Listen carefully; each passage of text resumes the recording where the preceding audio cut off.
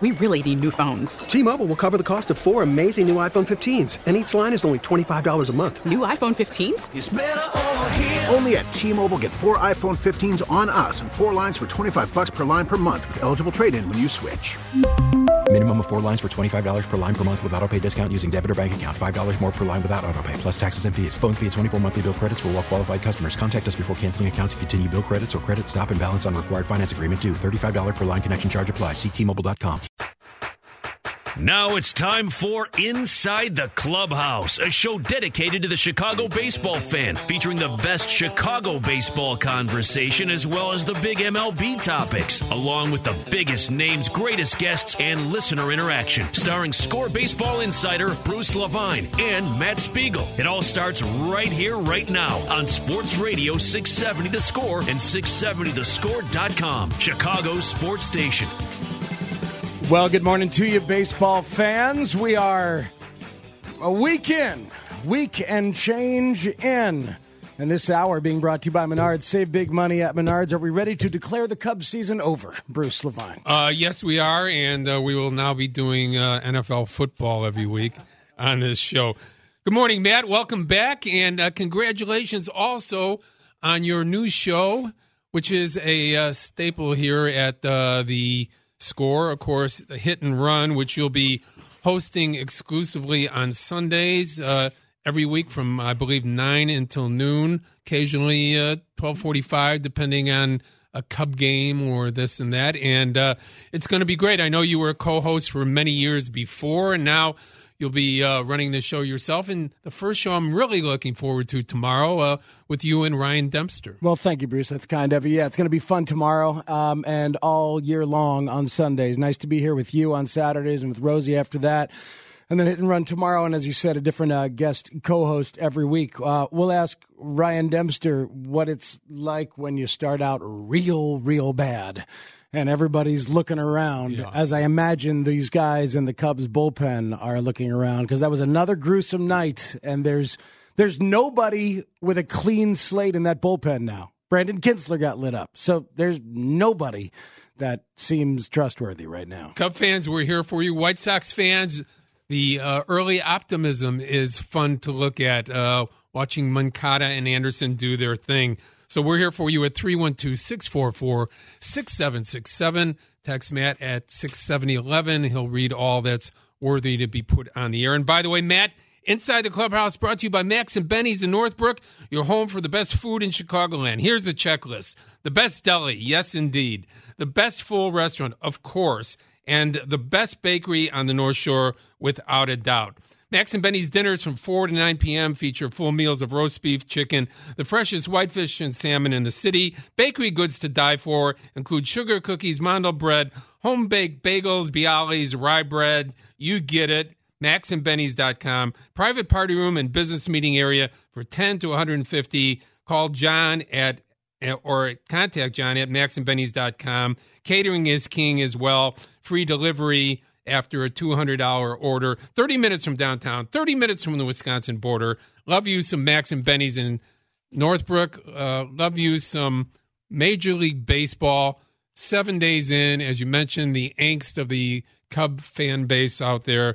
White Sox, you'd have to say optimism is there right now.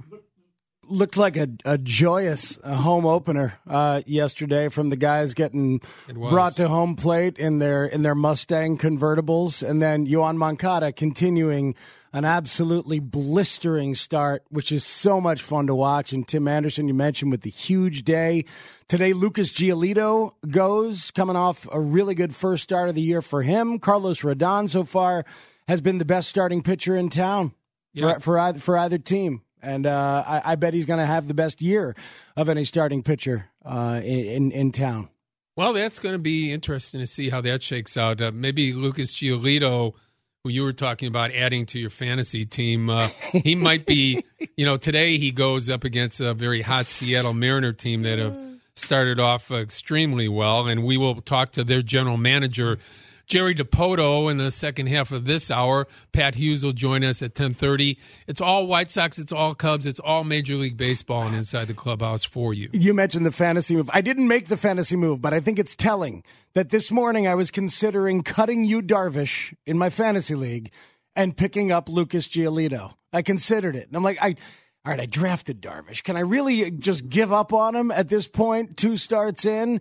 And do you really bank on Giolito? It's telling the state of things when you think about it. I know. And you know what? We're still all, and I believe all of us are still into that NFL mentality about the baseball season. Yes, because right now, Bruce, we're 7 games in, so that is the equivalent of late third quarter of the first game of the NFL season. So, but I mean, you understand it when a Cub fan says, yeah, you idiots, but the Milwaukee Brewers, who beat us last year out on the 163rd game of the season and who won the last 8 out of 11 last year at the end after we took 7 of 8 from them in the first part, they're the ones that are now 5.5 games ahead of us.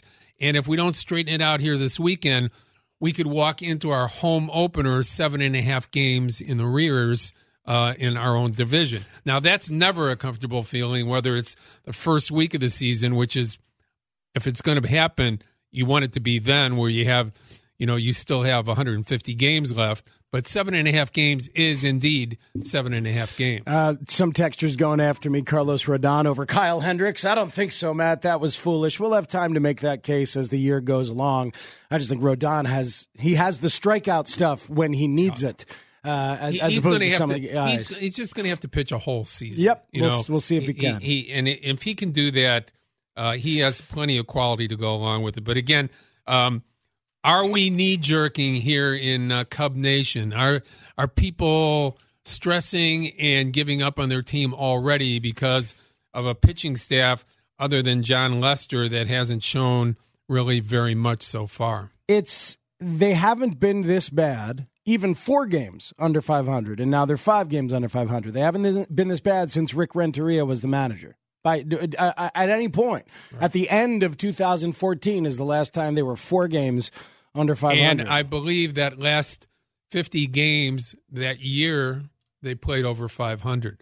So, bad was a beginning, as you stated. Bad was hopeful. Bad was hopeful because they went from 96 losses, I believe, to 89 losses. So you go from, you improve that much. And if you talk to the White Sox people and you look at the rebuilds, the way they went, the Cub rebuild back in 2014, the Sox this year, I think they would take 73 to 75 wins. Yes, 73 and 89. You are correct about how that one finished. You mentioned John Lester. He has pitched 6 innings in both of his starts, given up 2 runs.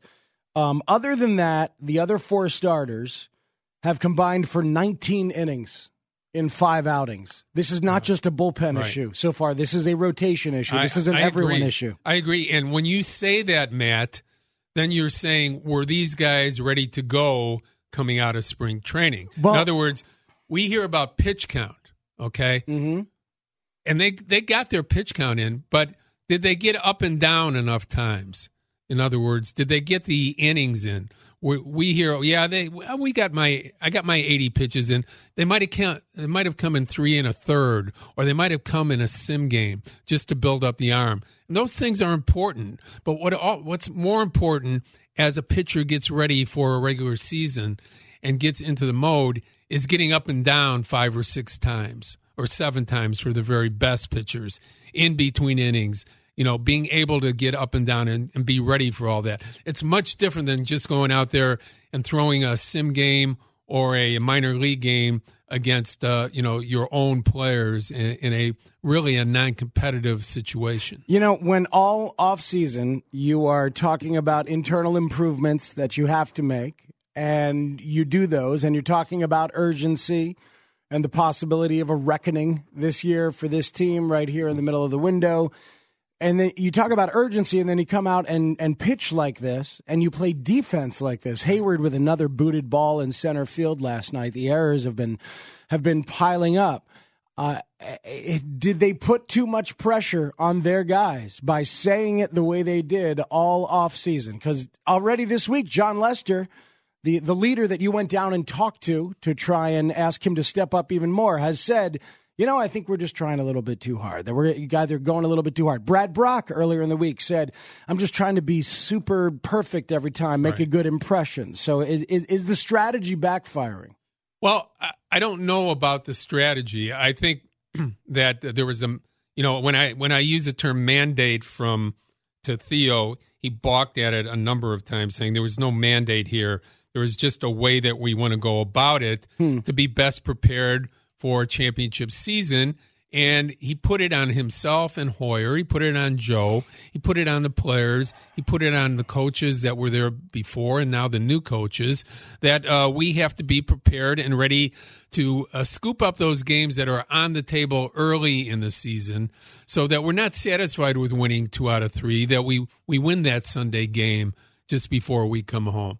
I think I understand the mentality, and, when he went about some of this, I compared him to the Lombardi approach to, getting people to get the very best, out of themselves. I do believe that can happen. But when baseball, there's another team playing. The National League happens to have probably 12 or 13 good teams, okay, contrary to what you see in the American League where there's 6 or 7. And to state that your focus and your desire to win is above someone else's is, I don't think Epstein ever said it was. No, but I understand what you're saying. But what he's saying is our focus can be good enough that we can win those games, and those 95 wins can turn into 101 or 102. He's not putting a number on it, but what I'm saying is, you have other teams that have that same focus going in. You have very good teams in the National League. It's going to be a dogfight for all the positions, including the wild cards in the National League this year. So to put that pressure on yourself and on your team, I think, John Lester is right. Putting too much on yourselves at the beginning. The other part is something that I saw from spring training on. Obviously, I was there the whole time, and that is that the bullpen was light. They didn't replace Wilson. They didn't replace Chavez. They brought in a Brock, who was sick most of the spring. They had Montgomery, who was hurt for 2.5 weeks.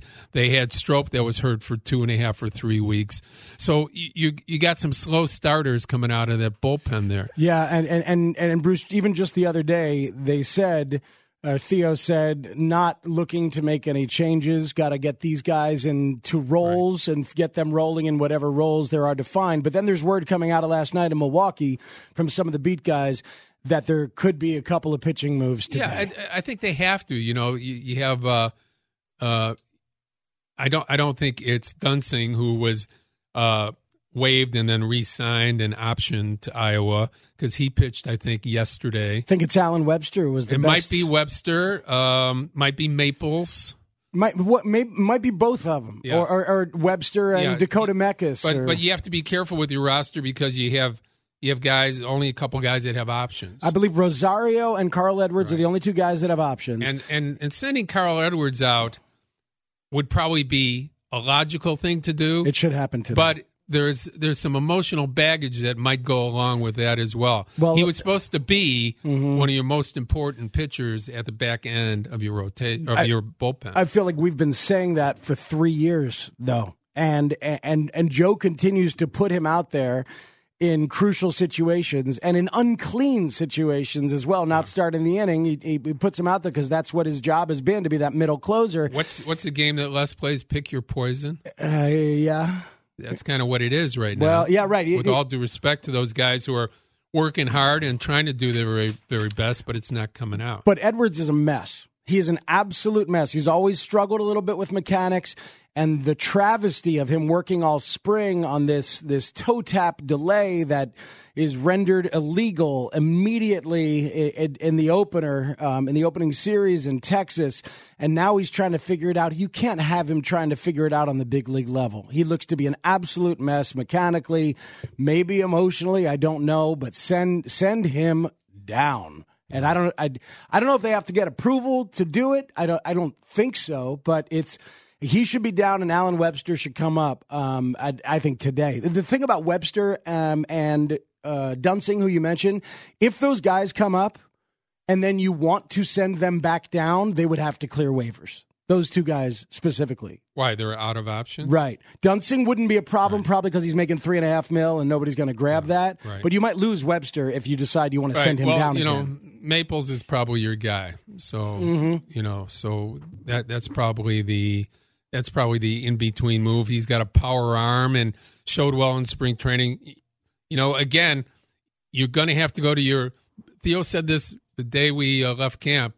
We're going to have 18 to 20 pitchers to get this thing done, and we're going to have to count on some of our guys in the minor leagues, and there's no doubt that I don't think he was thinking about April 6th being the date. No, but he wasn't. Nonetheless, that is the situation. 312-644-6767. Cub fans, Sox fans, all baseball fans, you are welcome in. You want to start taking some calls, man? Well, let's take a break and come back and take some calls. And I'm looking forward to talking to Jerry DiPoto, who has made some crazy fun moves. Trader Jerry. Oh, my God. That's right. He's the Jack McKeon of our era. Yeah, absolutely. It's 670 The Score. Callers, hang on. Coming right back to you to talk Cubs and Sox on Inside the Clubhouse on 670 The Score. Before I've actually been one and 7 start that made it to the playoffs, I think, and also I've been with a team that's 18 under that got back to, not that I want that, they got back to 500. So I've been in different situations. It's never fun.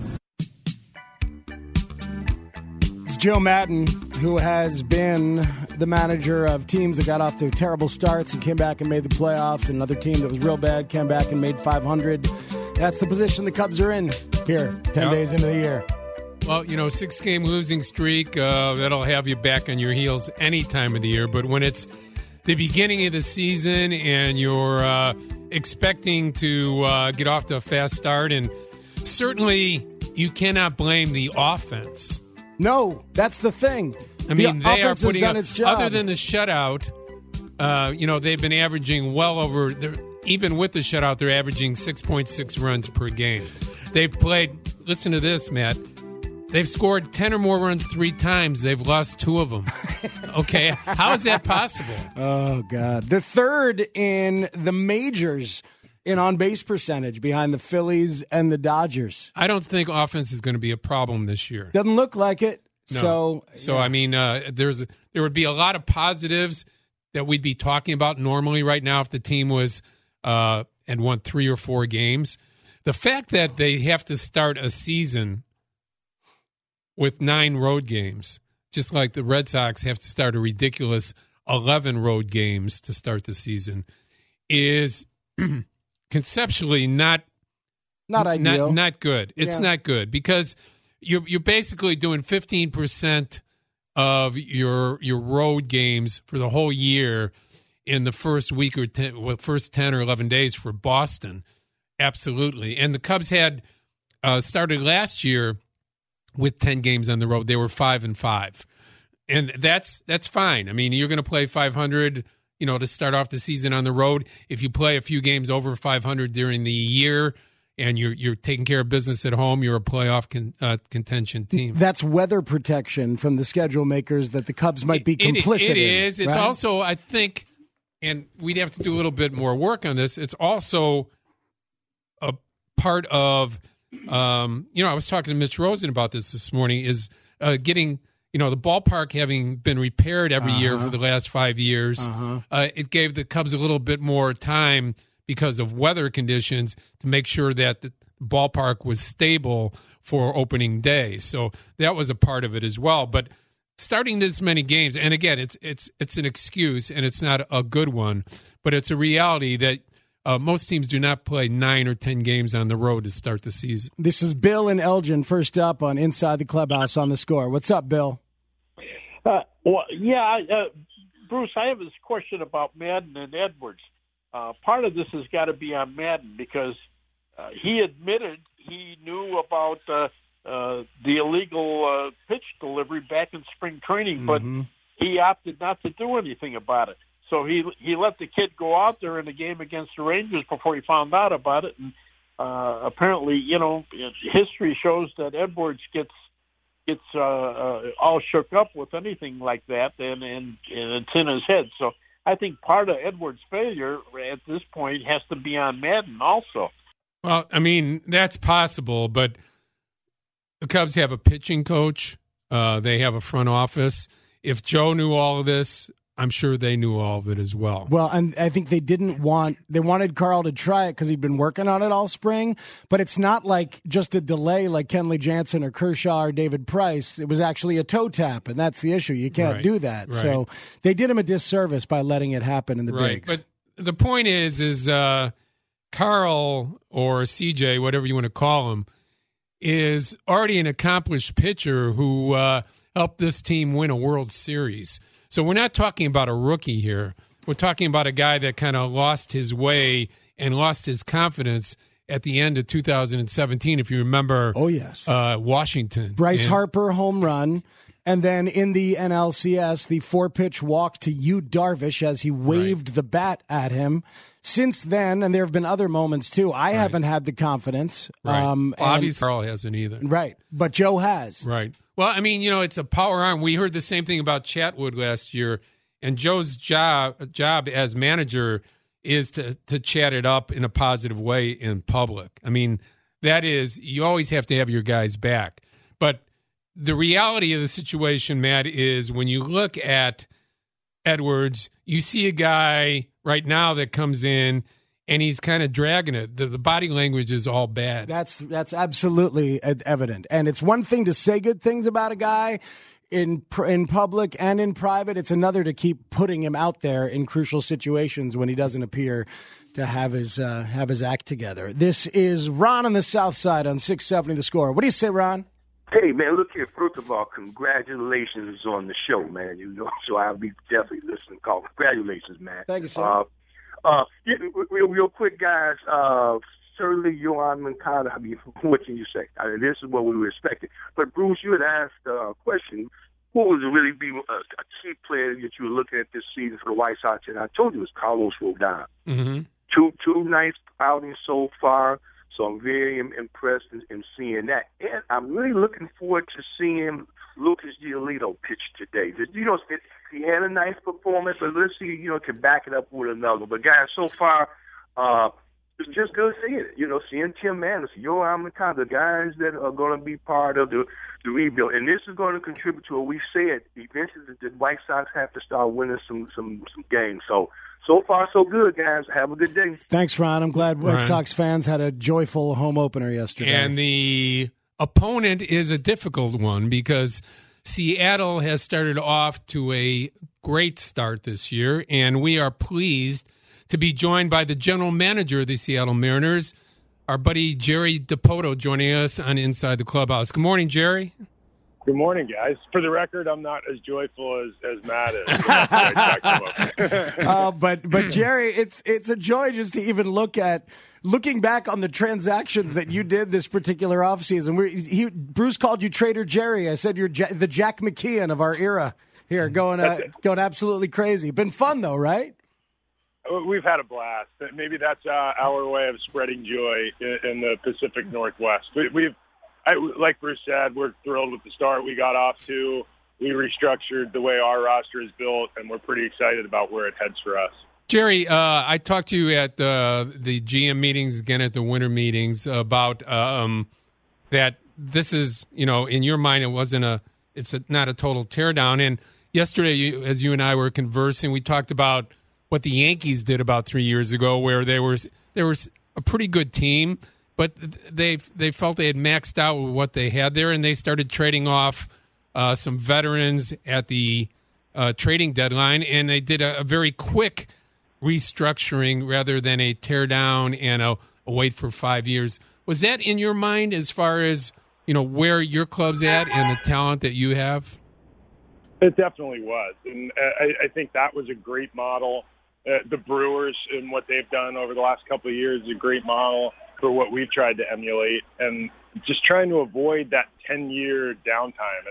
And smart people once told me that the best time to initiate change is when you're having success. And we did have an 89-win season last year, and we really didn't think we had an 89-win team. And it would have been very easy to just chase the next win or find the free agent who was going to take us from 89 to 90. But we thought our biggest challenge was going to be back out and replicating that 89 with the same group of players. Jerry, fans have grown accustomed to a full-scale rebuild when they see pieces sold away and prospects are brought in and winning is not prioritized on the big league level. You didn't strip it down quite that far because you brought in guys like Jay Bruce, Edwin Encarnacion, and then there's Domingo Santana, guys who are going to play right now. So what was the thought process? Would you call it kind of a rolling rebuild? Would you call it a half strip down? What was your strategy there? Yeah, at the time I referenced it as a reimagination, and that, I guess, caused all kinds of discussion about what that actually means. But we just tried to reimagine the way our roster looked. And, we kept what were probably two of our 3 or 4 most productive players from last year, in Mitch Haniger and Marco Gonzalez.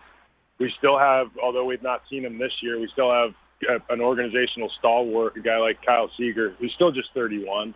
And adding Edwin Encarnacion, Jay Bruce, and the like, gives us a little bit of a now core. And if you add guys like Domingo Santana, what we think is a nice piece with Omar Narvaez, we went out and we still had Ryan Healy on hand, who we feel like has made improvement year over year. And it gives us something to grow with, and what we were able to add in prospects that we feel are pretty close. We don't have to look forward 4 and 5 years to watch prospects from the draft gestate.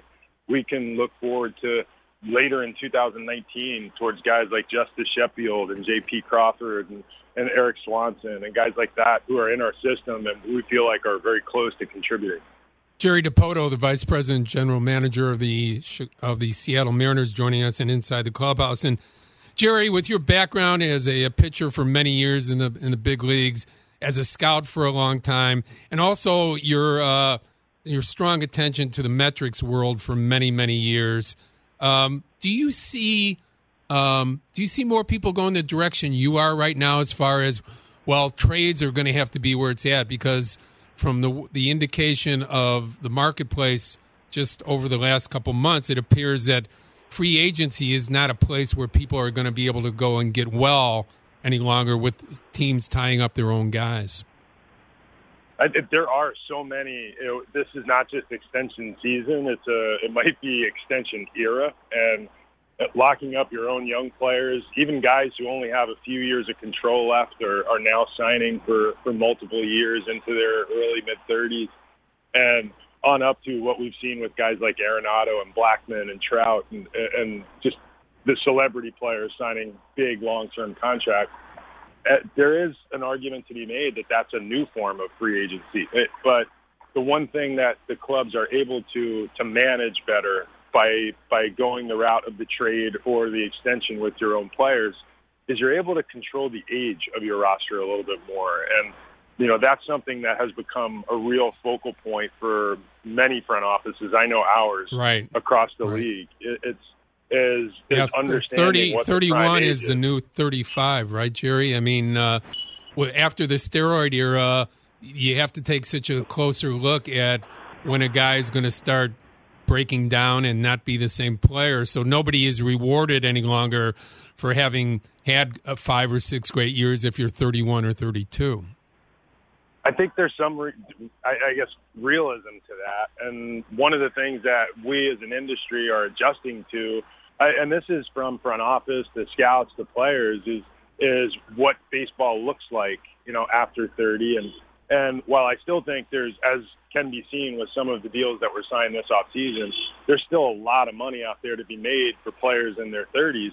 It just might come in the form of contract extensions signed in your late 20s, or it might come in shorter-term contracts that pay larger AAVs, which are becoming a little more fashionable. You know, it's interesting because we looked at the free agent stall this past offseason as the owners and front office guys trying to redefine the economics. But the way that you're saying it is so interesting because why not pay the guys for their best years, which are going to be those early years, and then you've got them locked up. Yes, you're paying more for it, but that's where the value is. It makes a lot of sense. So you think we'll see this continue?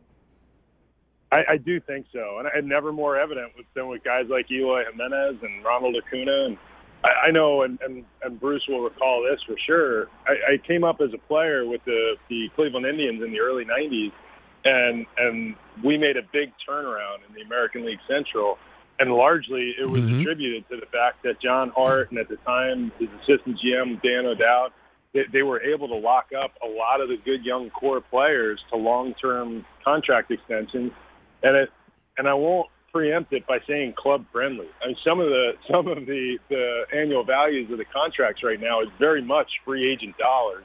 They're just being paid out at a younger age, and the club is starting to assume a little more risk with the certainty we're providing for young players in order to effectively maintain control of that player through what should still be prime years of their careers as they get into their late 20s and early 30s.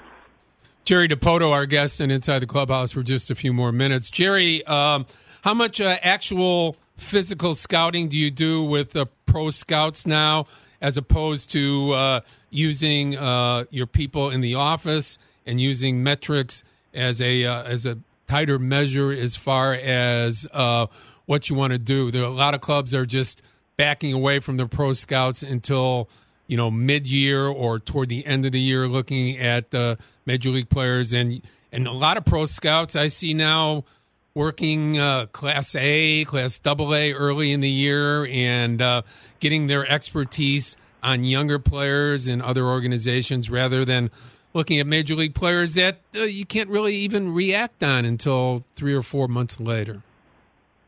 Yeah, it's a pretty good question, Bruce. We have adjusted our scouting schedule to better emulate what we're doing at the big league level with our roster. So over the past 3 years, our pro scouts tended to spend a fair bit of time, and especially our special assistants who are out there scouting, have spent a fair bit of their time early on at the big league level, and most certainly through midseason because we are a pretty active trade team. Right. And this year we've shifted our coverages to start and really immerse ourselves in the minor leagues at the earlier part of the season because we feel like that's the more likely trade target as we move forward, our growth type prospects. And I think you have to scout smart. We invest at both levels, at the amateur and pro levels in our scouting group, and we're trying to figure out ways to scout more efficiently and just scout smarter.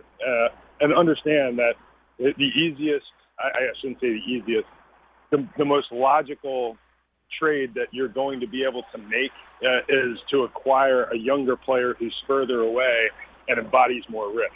That's the player that most teams are more likely to trade, as opposed to what we acquired this offseason were more polished and major league ready prospects. You have to be trading star level players or 3-4 win players in the WAR system in order to get those type guys. But you can go to the A levels, and I think the White Sox are a good example of this. The current Houston Astros are a great example of this in recent years, where you go tap into the Sally League, the Midwest League, the Carolina League, and you wait 2-3 years, and you may unearth a star just by waiting. Jerry, your new Japanese pitcher, Yusei Kikuchi, who we got to see yesterday, I've heard that there might be a plan afoot that like every 6th start for him is going to be like a 1-inning opener. That's an interesting thing to consider, even if that's not the specific plan. I guess I'm wondering if you feel like you know more about preserving arms than you did 4 or 5 years ago. It's such an inexact science.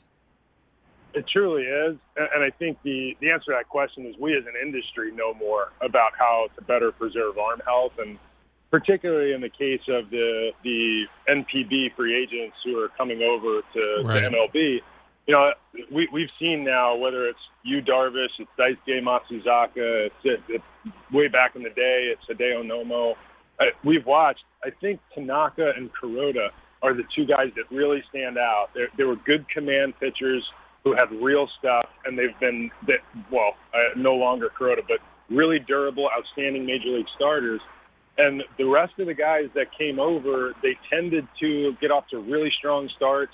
They piled innings on very early. And then by their third year, in most cases, they were either out or having some type of impact surgery. And what we're trying to do is make the assimilation a little easier for Yusei and hopefully for the Japanese pitchers who start to come our way. But we're not smart enough to have figured it out. We're just trying something a little different. And this is what we do with our prospects who come out of high school and college and have thrown high number of innings. At the minor league level, we tend to, every fifth or sixth start, we cut it back and give them a 1-inning start so that we can manage their innings while getting them through a long season. And that's what we're trying to do with Yusei, is just get him his 30, 32 starts without maxing out his innings and putting him into danger zones. Jerry, in closing with you, Matt and I appreciate your time.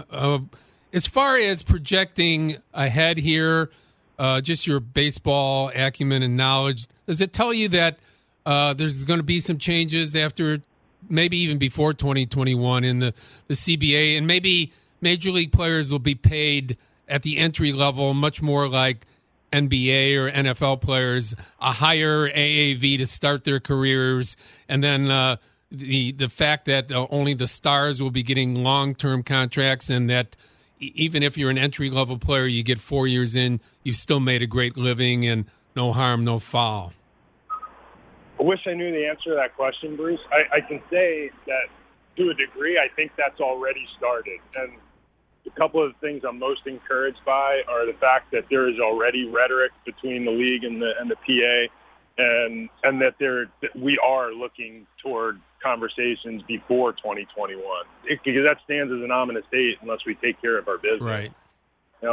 The other is that seeing what is happening around the league with players like Acuna, with players like Eloy Jimenez, and I don't think that's the last you'll see, even in the short term.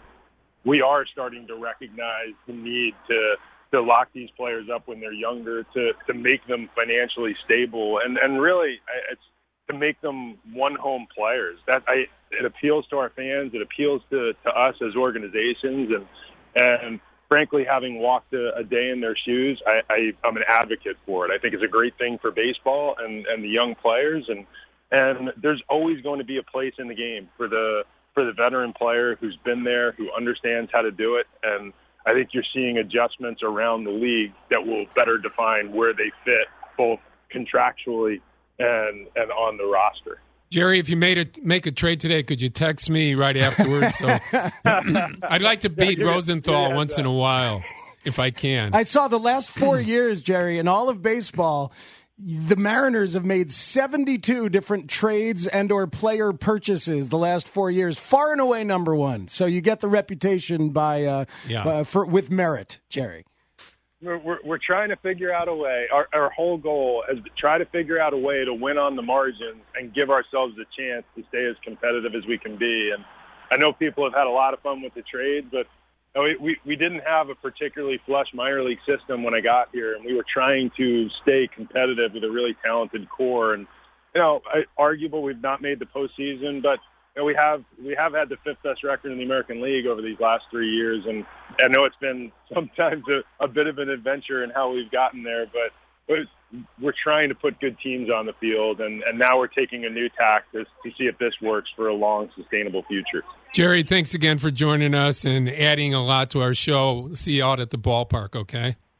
You got it, guys. Thanks, Jerry. The bottom of the hour was brought to you by the Chicago Wolves. The playoff-bound Chicago Wolves look to clinch their third straight division title tonight and tomorrow afternoon. Both games are full of great promotions and have free parking courtesy of Kia.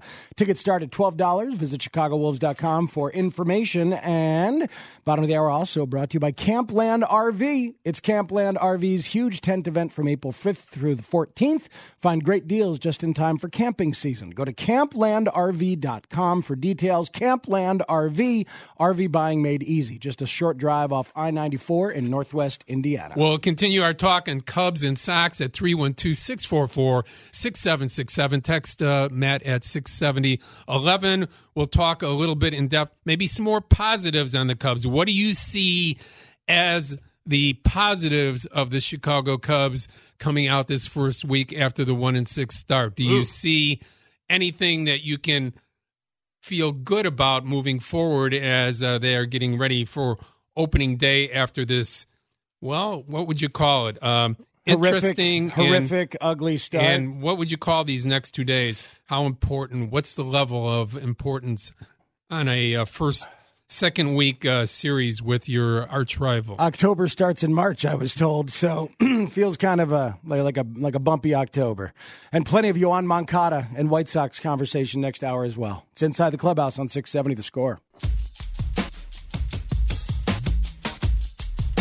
Bruce Levine was there at the White Sox home opener yesterday. I want you to describe that scene for us when we come back, Bruce. We're taking your phone calls on the Cubs and the Sox at 312-644-6767. But a fan base that needed a really good day, had an unbelievable start, and then the game came back, got tied, and then the offense just kept on blowing up. You know, we watched Moncada and Anderson do it from spring training on. We'll continue our conversation on that. Pat Hughes joins us at the bottom of the hour. You're always encouraged to join us at 312-644-6767. It's going to be a fun season. Doesn't look so much like fun for the Northsiders right now, but there's a lot of quality there. There's much reason for optimism if you can hopefully get by this weekend here and start a homestand that begins a lot of home games over the next month. He's Bruce Levine and Matt Spiegel. It's Inside the Clubhouse. We're back with your phone calls and more on 670 The Score.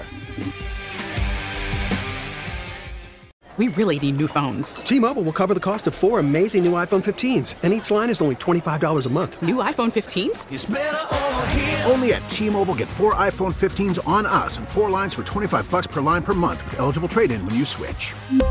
Minimum of 4 lines for $25 per line per month with autopay discount using debit or bank account. $5 more per line without autopay, plus taxes and fees. Phone fee at 24 monthly bill credits for well-qualified customers. Contact us before canceling account to continue bill credits or credit stop and balance on required finance agreement due. $35 per line connection charge applies. See T-Mobile.com.